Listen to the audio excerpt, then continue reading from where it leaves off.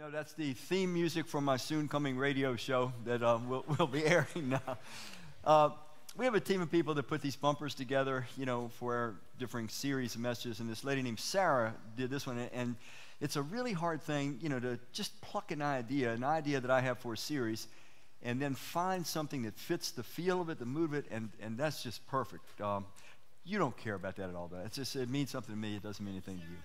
All right, we're continuing in our series, and it's called Night. And we're going to deal with a message today that, frankly, of all the messages in this series, it's going to be the one that's probably the most uncomfortable for some of us. It's going to get kind of close to home. It may be something that we're experiencing it right now. But I want to start us out on a kind of a different track to get us thinking a little bit together. So picture that the world decides that we're too fragmented, we're too divided. Technology has thrown us close together. Fast transportation has made it where, every nation is accessible to another. And so they get together and they say, we need one voice, one ruler over all the nations. We need a king, and we need that king to be completely trusted in by everyone. His word will be the word. It will be the law. And so the search goes on to find the king of the whole world. Now, let me just start by asking this question. How many of you think that is a bad idea to have one human being ruling over the whole world? Can I just see your hands?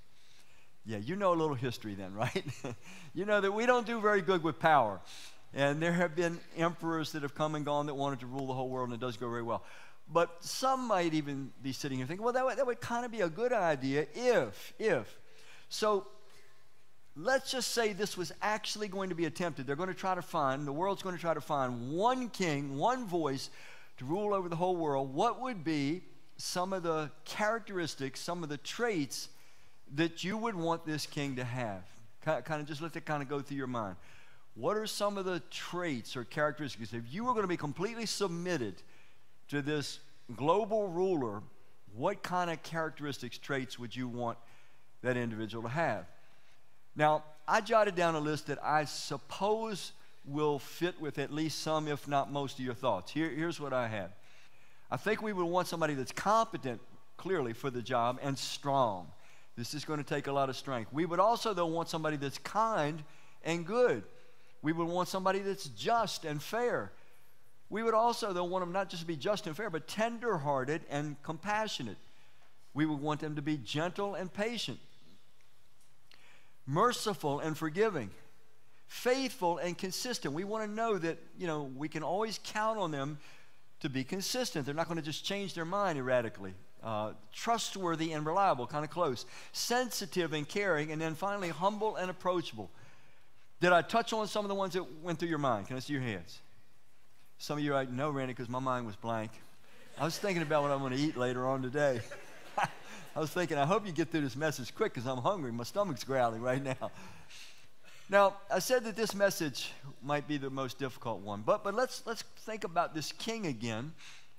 So, if this king were to have these traits that we have kind of all surmised would be, what we would desire, how exactly does the king get these characteristics? Yeah, is the king just going to be born? You're just born tenderhearted and compassionate and forgiving and merciful and kind and gentle and good. Are you just born that way? Or would some of these traits probably have to be learned, have to be acquired? And if you were to learn them, if you were to acquire them, do you acquire them or learn them academically? In other words, do you just study a book and it says, you need to be gentle if you're going to be the leader of the whole world, or you need to be compassionate or caring? Would that be sufficient? If I just read, be tenderhearted, be compassionate, be caring, can I instantaneously be that? Or, if I were going to have these traits, if this world ruler were going to have these traits, would he have to perhaps go through some experiences that would change him sufficiently that he would have these traits? For example, if you undergo a certain type of sickness or a certain type of hardship in your life. It might be economic hardship, or you might get some sort of a disease that causes you to have chronic pain or something like that. If you meet somebody that's gone through the exact same kind of economic hardship or the exact same kind of chronic pain that you have, aren't you automatically more tender toward their pain? And they know that you know the language of their soul. You can read them. You know what they struggle with in a way, and that makes you tender toward them. If you think about what we're saying then, it means that sometimes we have to go through some experiences that may not be desirable, that may not be pleasant initially, in order to develop certain kinds of traits, certain types of characteristics that we do want or desire and think are good. I'm going to twist your head a little bit. So what we're kind of saying is this, is that sometimes we have to go through bad things to become good people. We usually hear that the opposite way. Why do bad things happen to good people? But I'm suggesting, what if the truth is sometimes we have to go through bad things to become good people? I'm not saying it always works that way, but what if that's at least part of the truth about the way we develop? Now, we're going to look at a real king in the portion of Scripture we're going to turn to. He's the second king of Israel. He's a person that's really familiar probably to most of us in here. His name is David. The first king, Saul, he has been rejected by God when we come to this portion of Scripture. He's been disobedient on 2 separate occasions. God is going to get rid of him, and he's going to bring in a king that God himself says is a man after my own heart. He's a man, in other words, that thinks like me. He likes what I like. He loves what I love. He wants my will. So he's going to bring all that, but we're going to see this person, this king. And by the way, when you come to this portion of Scripture I'm going to turn you to, Samuel the prophet that we dealt with last week. How many of you were here last week? How many were here last week? Let's see. So you, of course, you remember Samuel. Probably went home and studied all about Samuel. I know that. I know how you are. You are Bible people, man. So Samuel the prophet is told by God, go and anoint this young man. His name is David. He was probably between 15 and 22 years old when he's anointed, because he's the one I'm choosing to be king. So Samuel has already gone and said, God has chosen you, young man, to be the king of Israel. He knows that, and then things start to happen. First, he gets invited into King Saul's court to play his harp because Saul was having depressive, maniacal, mood swings and things. But then later on, he gets famous because there's this big battle between the Philistines, and there's this big captain of the Philistines, and we all know his name. It is who? Goliath. And David takes Goliath on when none of the rest of the Israelite warriors were willing to do it. So that's how he comes to fame. So that's kind of your historic background. By the way, when David took down Goliath, it says he took him down with a sling, but it's not like one of these kind, with the rubber band and you shoot the little thing. The slings in biblical times, they were about this long. It was a pouch, and you would swing it around like this, and they would put a rock in it about the size of a major league hardball, and they could fling those things accurately about 100 miles an hour. It was a serious weapon of war. So it was a smart move to hit Goliath in the head with that instead of getting too close to the big man. You don't want to do that. So anyway, that's the background. Now, he gets super popular instantaneously overnight. All of Israel loves him. King Saul invites him into his court, gives him a big position over the army. He wants him close, and then all of a sudden, things change. King Saul goes further. King Saul gives to David his daughter to marry. And so David has it made. Now, he knows that he's already been anointed to be king, but he's not pushing anything. He's not trying to get the kingdom or anything like that. He's just serving God. He's faithful. He's good. He's righteous. He hasn't done anything wrong. He is in the center of God's will as much as any human being can be. That's when he comes to the night. The night. There are those dark night of the soul experiences, unfortunately, that God's beloved, chosen children tend to experience. In fact, I'm going to say something that might affect some of you more than others. To the degree that you have desired in your heart to be used of God, to the degree that you have pled with God, change me, do whatever you need to do with me. I mean, some of you have prayed these crazy prayers. I prayed them back when I was 23 years old. Do whatever you need to do. I just want to be utterly useful to you. I want you to be able to do whatever you want through my life. Oh, God, grant whatever has to happen that I can serve you. When you pray those crazy prayers, God answers, And sometimes you might experience circumstances that other people don't. All right. Now remember what we said a minute ago. We said if we're going to have this king that rules the world, he would have to have certain desirable attributes like tenderheartedness, compassion, mercy. And we even said sometimes you have to go through bad things to become good people. But bad things can happen to good people so that the good people can become Christ-like people. So let's follow this out. Here we go. The night of defamation and destitution. David is at the pinnacle of popularity and power, and then all of a sudden his credibility, his reputation, it's ravaged, it's trashed. The same people that thought he was the most wonderful person in the world, many of them probably would have thought he was the worst person in the world. You're going to see why and how this all happens. He had it all. He was living in the king's palace. He had the king's daughter as his wife. He was wealthy, he was popular, he was powerful. And then in one night, it all gets wiped out. The night of defamation and destitution. And it could be that some of us right now, we're going through that night. It's not unusual for God's children to go through. Remember what we said, sometimes you got to go through bad things to become good people. And so it's not an unusual experience. You would say, but why? Why we got to allow his children to go through such tough things? He's powerful. He could protect them if he wanted to. Well, maybe he wants something more for us than our immediate comfort. Maybe he sees that by us becoming a different kind of version of ourselves, that's the very best thing that could happen to us. Hence, he lets us go through things that we would rather not go through and that we don't desire. David didn't desire what was going to happen to him. Okay, here we go. Let's go to the text. 1 Samuel 18. It says, as they danced, this is the women. This is after David had killed Goliath, and the women, they're all celebrating, dancing in the street. And here's their chant. As they danced, they sang, Saul has slain his, how many?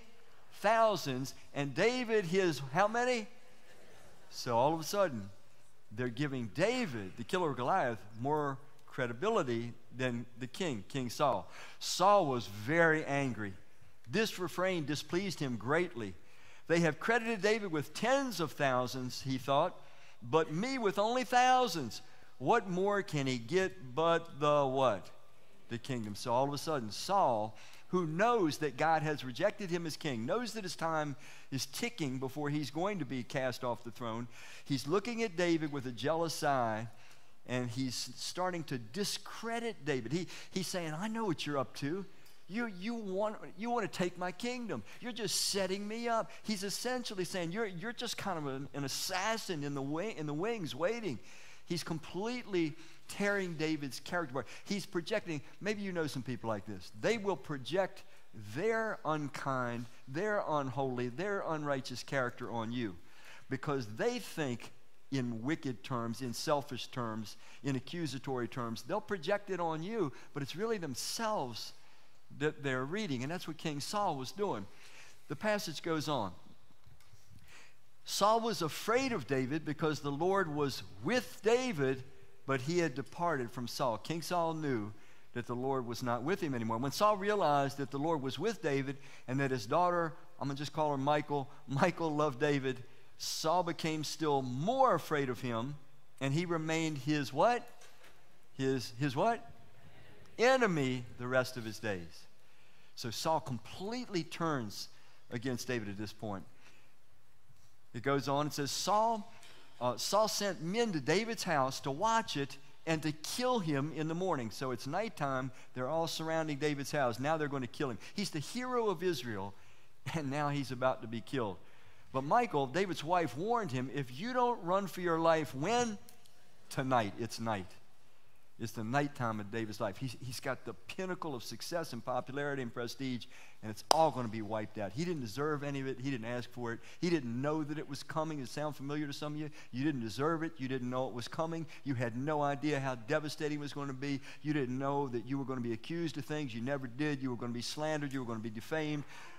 People that once liked you are now going to think suspiciously about you, and you're going to lose a lot of things that are yours. You earned them. You deserve them. But they're going to be taken away. And they're going to go quickly. They're going to go in one night.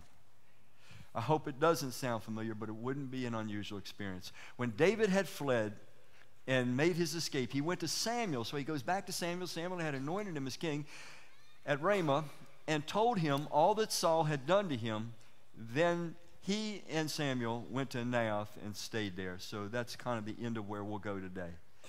So the night that we're talking about, the night of defamation and devastation, your credibility is shot in the eyes of multitudes of people. People that once thought highly of you, once liked you. Someone is so persuasive they don't anymore. Not only that, but you lose things that you have earned and you deserve. And all of a sudden, your world is shot. It's turned upside down. And you have to just literally run. You're on the run. You're just put into a survival mode. That's the kind of night we're talking about. Now, when these things occur, it is inevitable that we ask the questions, why? And certainly we don't know this, but it wouldn't have been unusual for David to have said, why? Why, Lord? You know I've been faithful to you. All I've been doing is doing what you wanted me to do. I'm right in the center of your will. I'm completely surrendered to you. Why? Why me? Why now? Why this? You wanted me to be king. You sent Samuel to me. I didn't go to him. I didn't ask for any of this. And now this. I'm losing everything. I'm losing the prestige that you had given me. I'm losing the wife that had been given to me. I'm losing everything. Why? Why me? Why now? And maybe some of us can think back at times when we ourselves had that kind of a conversation with God. It's like, God, I don't get it. It's like, why? You know I've been faithful to you. Why me? Why now? I'm doing everything that you want me to do. Why? It's the why of mankind. And we ask it in a lot of different ways. It's the why of, well, why do, as I said earlier, bad things happen to good people?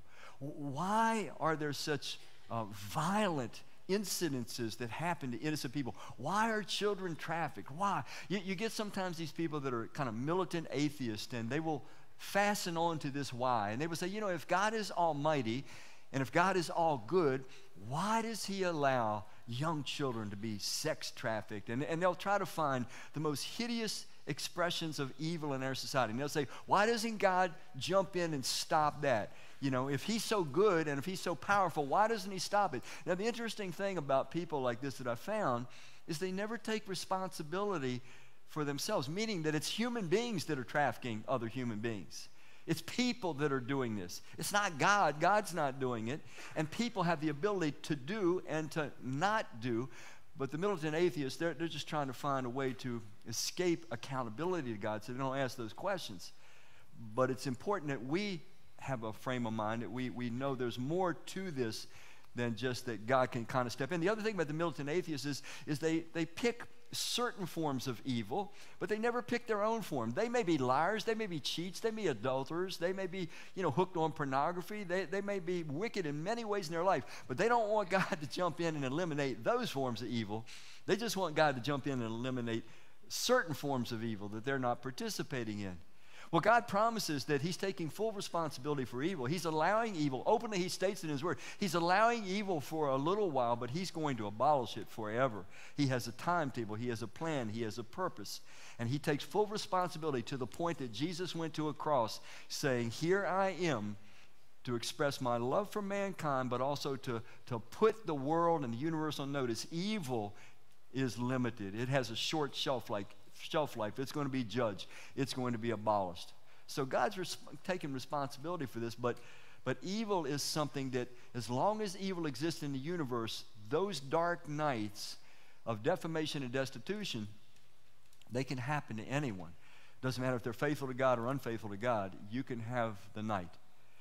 Now, the scripture speaks a little bit more about what's behind some of this. It says in James 3:16, it says, where you have envy and selfish ambition, there you find disorder and what else? Every evil practice. Saul had envy of David. He was jealous and selfish ambition, and therefore ends justify the means. When you're driven by selfish ambition and envy, whatever gets you what you want, that's legitimized. By the way, based on this one verse, there's not a politician alive that is not full of evil because they're all full of selfish ambition. I mean, there might be a good one out there. I don't know. But this gives us a sense of what's behind. It's not God that is responsible for the evil, it's evil human beings. Let me go on, and this is amplified in the book of Romans chapter 3. It says, as it is written, there is no one righteous, not me, not you, not anyone, not the Pope, not anyone, not even one. There's only been one righteous, and that's Christ himself. Their mouths are full of cursing and bitterness. Their feet are swift to shed blood. Ruin and misery mark their ways. And so when we ask the question, why is God allowing evil? Well, he is allowing evil for a time so that he can abolish it forever, but it's you and I and other human beings that are filling this world with the chaos, with the randomness that evil brings. So David goes through this night of defamation and destitution, not because of his evil, but because of Saul's evil. But God's not stepping in and stopping all evil at this time. Jesus himself, the last night he was with his disciples, he wanted them to have realistic expectations of life as his followers. He said, I've told you these things so that in me you may have peace. In this world you will have, what is the word? Trouble. So we shouldn't be surprised that when we're in the center of God's will, we still can have trouble. David was in the center of God's will. Jesus closed it by saying, but I've overcome the world. The thing Jesus was implying by I've overcome the world, evil tends to want to reproduce itself in us. We tend to want to retaliate. When a certain form of evil is done to you or to me, we want to retaliate in like form. Jesus refused to do that. He absorbed on the cross the evil of the universe, and he calls his followers to learn to do the same, to extinguish and expose evil, not to retaliate and kind of keep the multiplication of evil going. Now, behind all of the evil, there is a central personage, a singular personage. In the book of 1 John, it says this, it says, we know that we are the children of God. When that statement is given there, I want to pause for a minute. John is writing to people that have made a decision. Ask yourself this question, have you done the same? John is writing to people who have made a decision to put their trust in Christ and become his follower. They are now called the children of God. When we put our trust in Christ and become his follower, God forgives all of our sins, gives us the free gift of everlasting life in his kingdom, gives his spirit to indwell us so we can start to grow and develop and become the Christ-like version of ourselves that God always intended. So it's really important that you answer this question for yourself. Would John be writing to you when he says, we know we're the children of God? He's writing to people that, oh yeah, John, I know because I made my decision in a world where everybody's following somebody.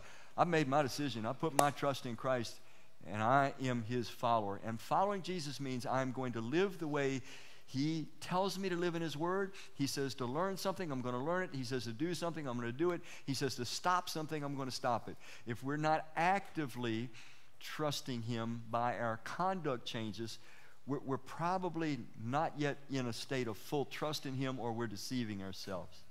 So anyway, that behind this all, he says, the whole world is under the control of who? The evil one. It's saying that behind the scenes, there's this individual. He's called Lucifer, he's called Satan, he's called the devil, lots of different names. But he is the author of evil, and it says he's controlling, like a puppeteer, a giant puppeteer, the whole world. Now, the way that Satan controls you and I is not directly, it's indirectly. In other words, Satan has a philosophy of life. His philosophy of life is freedom. His anger, his argument seems to have been in heaven that if God loves us so much, why doesn't he give us freedom to be self-originating and create our own will, do things our own way? Why doesn't he give us equal power with himself?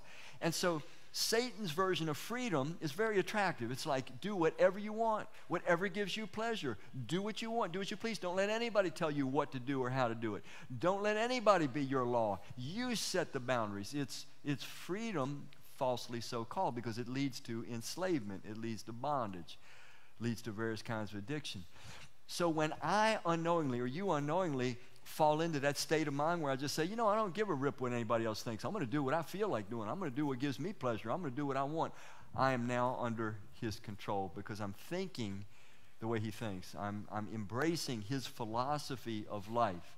By the way, some of you notice, some of you don't know it. Evil started in heaven. It did not start on earth. We tend to think that it was Adam and Eve, committed the first sin. That is not true.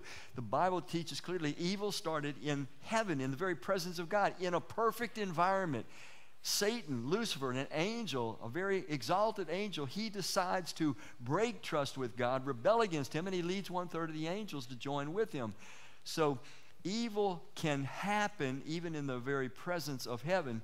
That's why when I said earlier, God's allowing evil for a little while so that he can abolish it forever.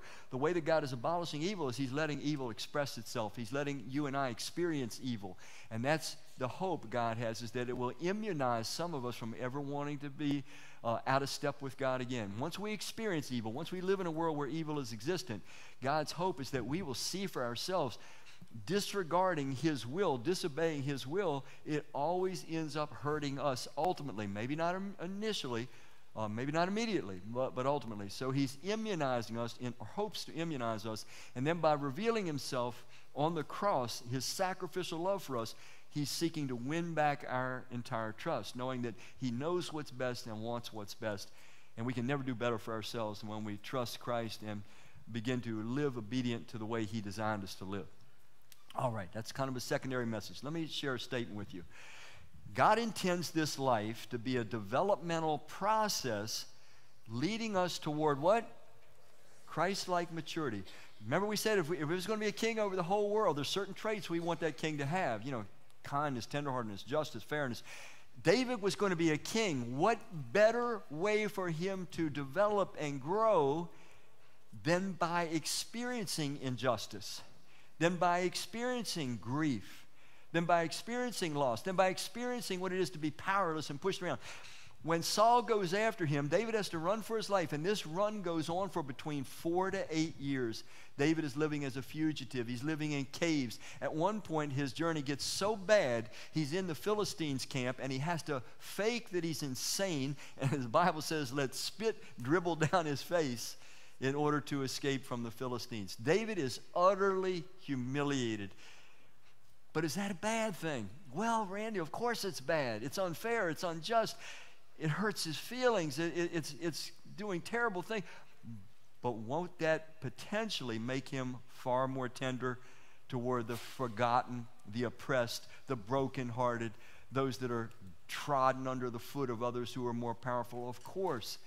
So sometimes what's good looks bad, and what's bad can be good if we're willing to let God's light, his truth, into our hearts and lives, because this ultimately is what his intention is. He intends this life, your life, my life, our purpose, our existence, it's to be a developmental process leading us toward Christ-like maturity. Now, to get us to that place, though, he has lots of different means, kind of lots of different tools in his toolbox. Romans 8 just reiterates this statement. It says, and we know that in all things God works for what? The good. God works in all things for the good. For who? Those who love him. So if you love him, he's always at work for your good.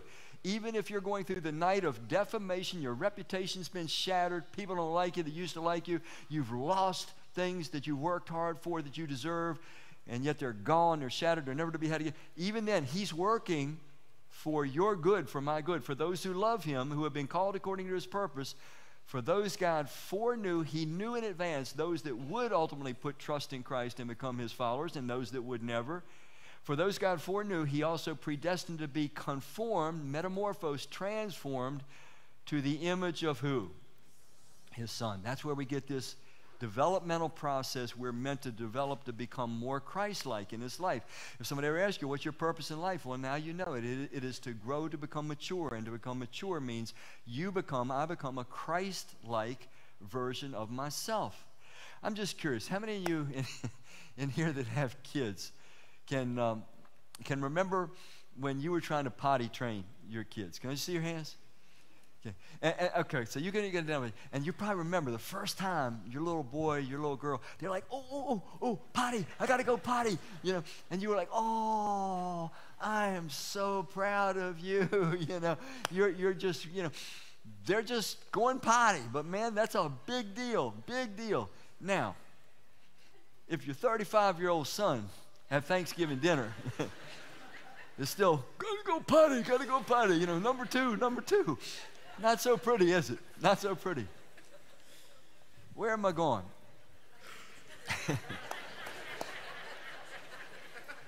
We're supposed to, as Christians, grow. We're supposed to become actually more like Christ. How do you measure, Randy, spiritual growth? You don't measure it by how many Bible verses somebody has memorized. You don't memorize it by how much theology they understand. You don't memorize it by, you know, how much they're giving or all these things. And these things are all important too. Don't get me wrong. But the measure is, am I changing? Is my conduct changing? Is the way I think changing? Is my value system changing? Am I actually becoming more compassionate like Christ, more gentle like Christ, more forgiving like Christ? It's actual change of my character that is the measure of spiritual growth. And we have too many people that are still, I'm going to go potty, I got to go potty. And they've been sitting in churches for 20 years. They don't grow. They're not growing. How many of you know, as much as I wish this were true, how many of you know that if you sit here like this Sunday in, Sunday out for the next 20 years, you won't necessarily grow? It's not that I'm not giving you the goods, but you're not necessarily going to grow because it requires activation, right? So we have to understand that there's methodology, processes that God has put in place for our development, for our growth, and sometimes these nights of defamation and devastation can catalyze. They can bring forth dynamic growth, spiritually speaking, that normal times cannot. None of us like to think about that, but I'm going to illustrate that for you in a bit, that it's true. So we've looked at the why of man. Man says, why God? Why me? Why now? Why this? This makes no sense. I don't deserve this. I'm angry at you. You've abandoned me. I'm abandoning you. These are the temptations that come to us when we go through that dark night of the soul. But let's listen to the why of God. And the why of God speaks to his developmental process for us. David was going to be a king, and to be a good king, he had to become a good man. There's no separating those two. There's no academic solution to this. You have to become something different. I have to become something different. God wants us to become actually more Christ-like people, and he is ready to help us in that process. But a lot of times we get confused. We think it just kind of happens magically, but there's process that has to go into place. I'm going to share with you some of these steps. Here we go. First of all, there's God-inspired repetition, meaning that God tells me to do something, and that motivates me. I'm inspired. I love God. I want to do what he wants me to do. I trust him more than I trust me. So let's look at an example. Ephesians 4:2, Paul the apostle writing to followers of Christ living in the city of Ephesus says, be what? Kind and compassionate to one another. Now it doesn't tell us how to do this. It just says do it. It just says be. So how do you do that? Randy, well, suppose I don't feel kind. Suppose I don't feel compassionate. Well, how can I do it if I don't feel it? These are emotional responses to some degree. Well, here's what the scripture is teaching us. Just do the kind things. You may be feeling grumpy and selfish. Do the kind thing. Take that pause and do what is kind. You may not feel any sensitivity to someone that's in your circle of influence, but they're kind of in your proximity and maybe they're looking for help. Do the compassionate thing before you feel compassion.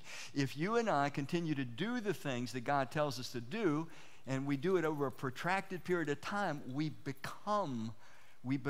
In other words, if I keep doing the kind things, I will start to gradually become kind. If I keep on doing the compassionate things, I will eventually start to feel differently and be compassionate. That is one of God's developmental processes. If we don't do these things, though, we don't experience the development. Now, that's only one.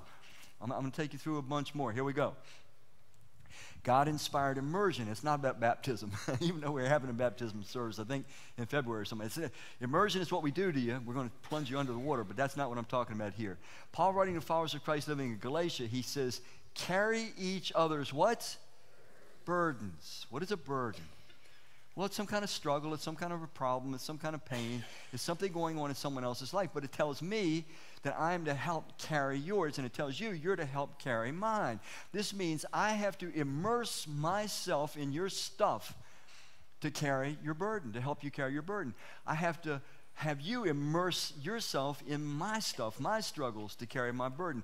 And here's the fascinating thing. Let me give you an easy example.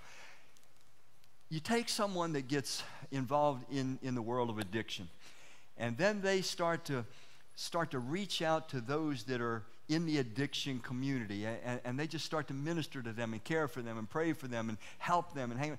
They will develop this intense sensitivity to people with addiction problems. They will love them. They will feel for them. They will know their struggles. When that person goes 3 steps forward and then falls back, they'll be right there to help pick them up again. When we immerse ourselves in another person's world, another person's struggles, gradually we start to feel differently for them. We start to care for them. We start to understand what they're going through. This changes us, is what I'm trying to show you. This is one of the ways God helps us to change and become more Christ-like. We just get involved in caring and serving and helping another person's problems, not just our own. Now, there's 3 others that I want to share with you, and these are different in that God kind of does these or allows these to occur to us. These require our will. I have to be willing to get involved and immerse myself. I have to be willing to do the kind thing, do the compassionate thing until I become kind and compassionate. These other 3 I'm going to show you, God kind of helps us. He catalyzes it from the outside. God allowed examination. I'm just curious, how many of you have ever maybe thought to yourself, man, I just wish my trust in Christ was stronger. I wish my faith in God was stronger. Maybe you've even prayed for it. Just curious, how many have ever wished that or prayed for that your trust in God would grow stronger? Well, God is here to help us. Here it is. Here's how your trust in Christ can grow stronger. God's going to help us to develop. You know how when you want to grow physically stronger, what do you have to do? You have to lift some weights or do some push-ups or something. You have to have some resistance. Follow this out. Rejoice in this, it says in 1 Peter chapter 1:6, rejoice in this, even though for a little while you may have to experience grief in what? Various trials. So he's writing to followers of Christ, and he's saying, you're going through trials, grief. By the way, the background of this is Nero had burned Rome down, blamed it on the Christians. The Christians were being rounded up and dragged into the Colosseum and killed for their faith in Christ. So that's the trials they were going through. Now go on, let's read the rest of it. Even gold is tested for genuineness by fire. The purpose of these trials is so that your what? Your trust's genuineness, your trust in Christ. Is it real? Is it genuine? Is it pure? Is it strong? Is it weak? It's being tested by the trial. What did we say? How do you get stronger? You have to have some resistance. God's allowing to bring some resistance into our life so that our trust, our faith in God can grow. Doesn't have to grow. If we walk away from God, it doesn't. But if we stay faithful, it does. Which is far more valuable than perishable gold, will be judged worthy of praise, glory, and honor at the revealing of Yeshua, that's Jesus, the Messiah.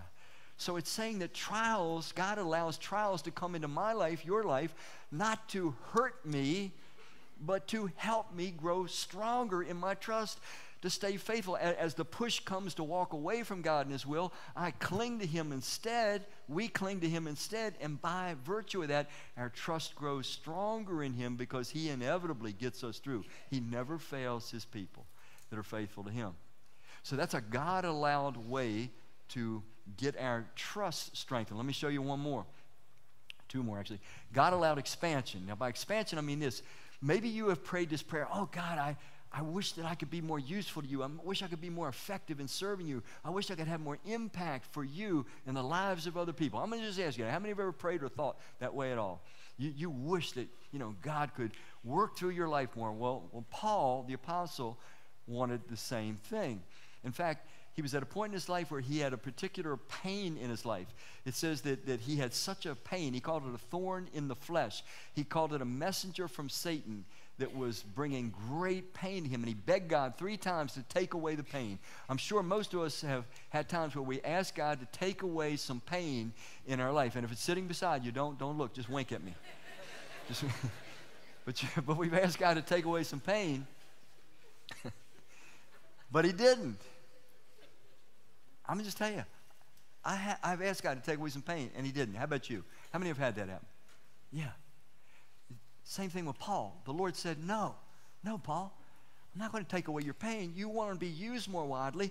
I'm going to give you what you want, but it's not going to come the way you expected. I'm not going to take away your pain. Your pain is the key to being used more effectively. Now, listen to it. But he said to me, this is the Lord talking to Paul, my grace is sufficient for you, for my power is made perfect in what? Weakness. When I feel like, man, I can't deal with it anymore, I'm ready to go. I'm just clinging by a thread to you, Lord, because I just can't deal with much more of this. Therefore, Paul says, I will boast all the more gladly about my weaknesses. Why, Paul? So that the power of Christ may what? Rest upon me. Meaning that when he spoke to other people about Christ, it was going to be more effective and impactful. And to Paul, that meant more than his personal comfort. It goes on. For the sake of Christ, then, this is Paul speaking again. He says, for the sake of Christ, then, I'm content. I'm content with weaknesses. I'm content with, what is the word? I don't think many of us would be content with insults. At least not initially. Do you agree? You take insults well? I don't. Paul is saying, learn to take insults. Let them break you down. Let him take you into that dark night. Let the night of defamation, let it hit its target and break you down. But you cling to me so that you don't retaliate. You know who you are, and you watch how my power will be able to work through you in you as you interact with others. He says, so I've learned to be content with insults, hardships, defamation and devastation David went through, persecutions and calamities. For when I am weak, then I am what? What did he mean?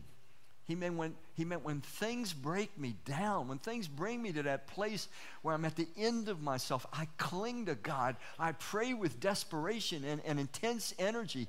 I hang on to him because I have nothing else, or I may feel like I have nothing else, or no one else to survive. But when I do that, I find the secret that God actually is enough, and he starts to have freedom to work in me and through me more effectively. So I call it God-allowed expansion. He expands your ability, my ability to be effective in the lives of others as we're willing to entrust our soul's care to him. Let me share one more. God-allowed initiation. This one we really don't like. Many of you have had initiations in things, maybe into fraternities and things, and they whack you with a big paddle or something, as the initiation. Guys probably know about this. I don't know about women. I don't know if they whack each other with paddles or anything. We men, we like to punch and whack and that kind of thing. Philippians 4, here's Paul once again. He's writing, by the way, he's writing from a prison when he writes this, and he doesn't know if he's going to be executed or not. He says, not that I was ever in need, for I have learned, notice the process, I have learned how to be what? Content. I have learned how to be content with whatever I have. I know how to live on almost nothing or with everything. He goes on. I have learned the secret. It's a really unique Greek word that's used there. It's for those that were initiated into the secret cultic worships that were popular in Rome. He's saying, I've been initiated into this.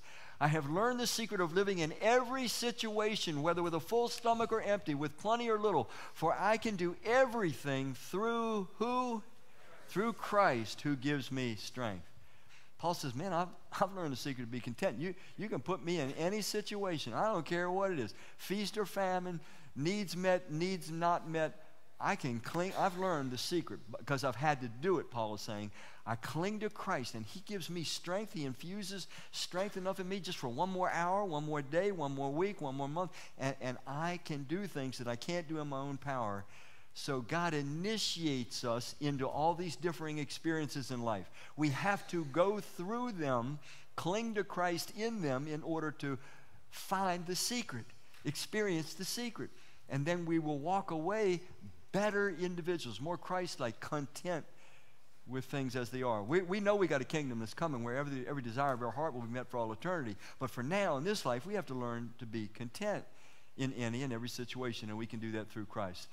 Let me share that statement with you one more time. God intends this life to be a developmental process leading us toward Christ-like maturity. David was going to be a king. To be a good king, he had to be a tender-hearted king, a humble king, a gentle king, a kind king, a forgiving king, a merciful king, a loving king, a caring king.